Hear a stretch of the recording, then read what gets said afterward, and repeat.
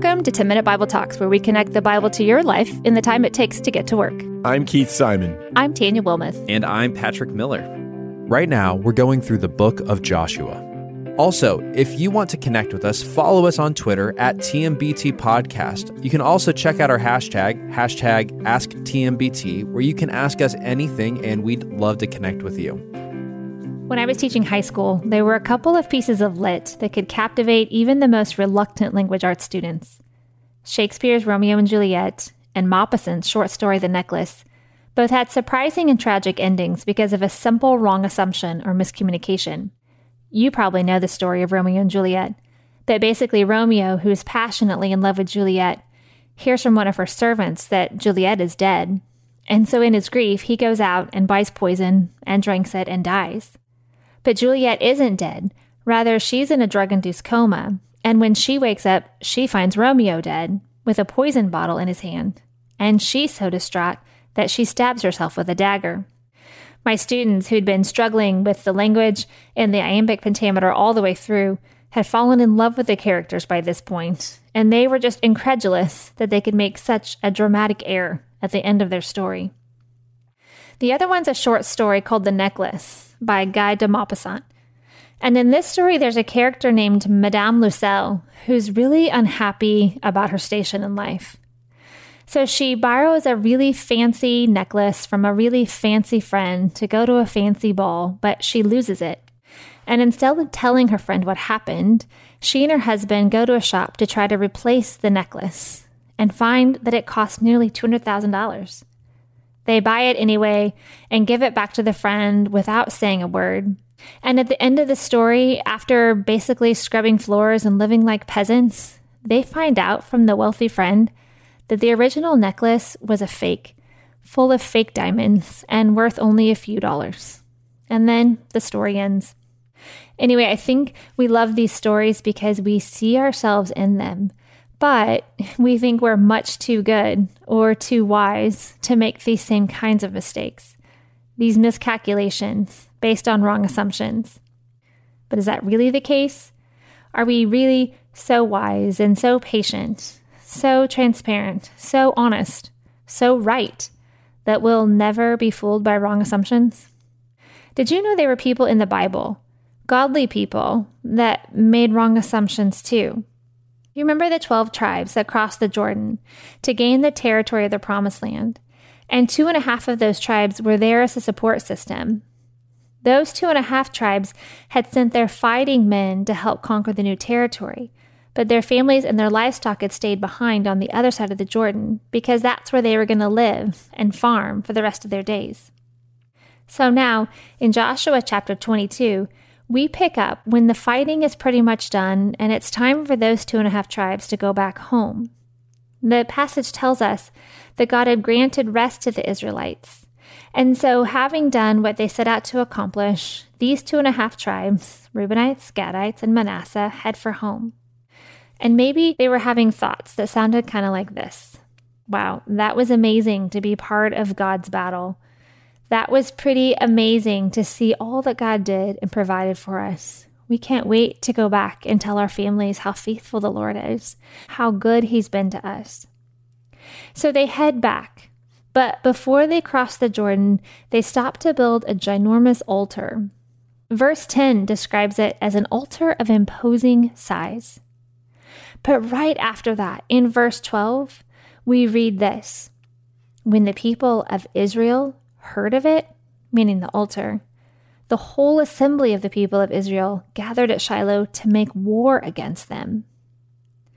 We've gone from mutual help in battle to a proposed civil war. And over what? All we know as readers is something about an imposing altar. But those other 10 tribes, they got serious. They wanted to protect the name and the holiness of their living God. So they sent their chiefs and the heads of their families down to meet the altar builders and find out what they were doing. But they accused them of all-out rebellion against the Lord. And they compared them with Achan, who stole goods from Jericho and caused defeat at Ai for the whole nation. It's not until after some of these pretty egregious accusations that the 2.5 tribes have a chance to speak on their own behalf. And when they do, what they say is different than what their accusers thought. They tell them that they built the altar out of adoration for the Lord and fear of the Lord. Also, fear that their children would see the Jordan as a dividing line between God's promise and themselves and not know the whole story. Not know how they worked together to claim the territory because they believed and obeyed God. They say they built the altar to be a witness to their children of the Lord and His ability to unite people for His common purpose and to bring His plans into fulfillment. So when the accusers heard this, it wasn't what they thought. And it says that then they blessed God, and then they spoke no more of making war against them to destroy the land where they were settled. But that was close. So what do we learn from God's word in all of this? Well, first, when we hear about something that causes us to feel disturbed or maybe even angry, let's press the pause button. No matter how imposing that idea or that opinion might sound, chances are we share some common ground. Another way you can say this same thing is to assume the best about the people that disagree with us and our ideas. It means that even when someone ruffles our feathers, find the ideas and the interest we share in common. If the Israelites would have stopped to do this, they would have remembered that the other tribes loved God too. The second thing we can learn is that we need to be people that listen with our tails between our legs. You know the posture. So I have a golden retriever, Max, and he loves to eat socks. So if I tell him no, but his ears are up and he is panting, I know that he's just thinking about what he's going to do when I turn my back. But if his tail's between his legs and his ears are down, I know he's truly humbled and he's actually listening to my voice. Listening with our tail between our legs means we aren't thinking about what we're going to say next. Because really, we aren't going to say anything at all. We're going to listen. And then we're going to think about what we heard. There's nothing more frustrating than having someone say, "I'm just here to listen," and then walk away having listened to that person talk the whole time. I wonder if the 10 tribes would have asked and listened to the Gadites and the Reubenites and the half-tribe of Manasseh first, if they could have avoided some of the harmful allegations and accusations that probably severed a lot of relationships. And finally, in all situations, we can look for God. When we look at today's passage, Joshua chapter 22, we see God giving obedient people rest. We see God taking care of basic needs. We see that the people themselves knew and found that God was in their midst and that they did share something in common. We see God allowing them to listen and hear each other and reconcile their differences. What is God doing in your hard situations or disagreements? What is He doing in that person's life that isn't making the same choices as you? What is He doing in you as you struggle with it?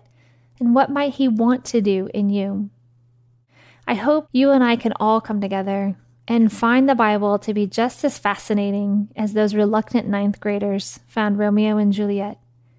I hope as we study the Bible together, you and I are finding common ground in falling more in love with and becoming more like Jesus. Thanks for listening. If you've enjoyed this content, please subscribe and give us a rating. That helps others find this podcast more easily. Also, ask yourself who you could share this podcast with. Texting an episode to a friend or family member is a great way to help them grow spiritually. If you want to go deeper, check out our show notes for book recommendations.